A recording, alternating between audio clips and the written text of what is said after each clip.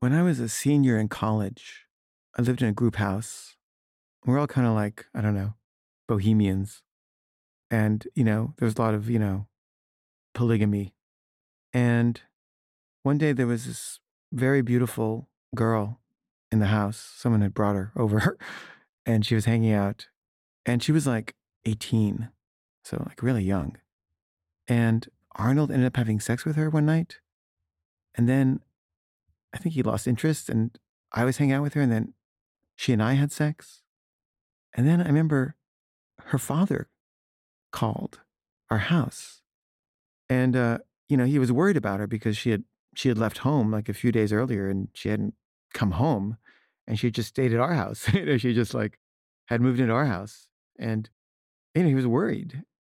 I was like, "Oh, I'm so sorry. I didn't realize." And she's fine. Um, and, I took her to her dad's house just so she could, because I felt bad for him. And he said, she's not well. I was like, "Oh, I didn't notice." And I didn't really believe him. But every like now and then she would emerge in my life or in Arnold's life and she would just show up. And she would often just show up on Arnold's doorstep years later, just show up and be like, "Hi, can I stay here?"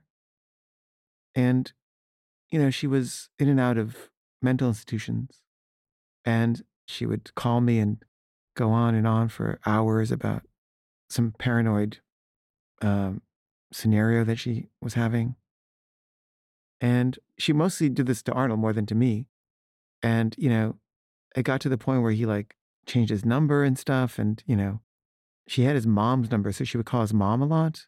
And his mom would always like shield him from her and, talk to her, but also make excuses. And she was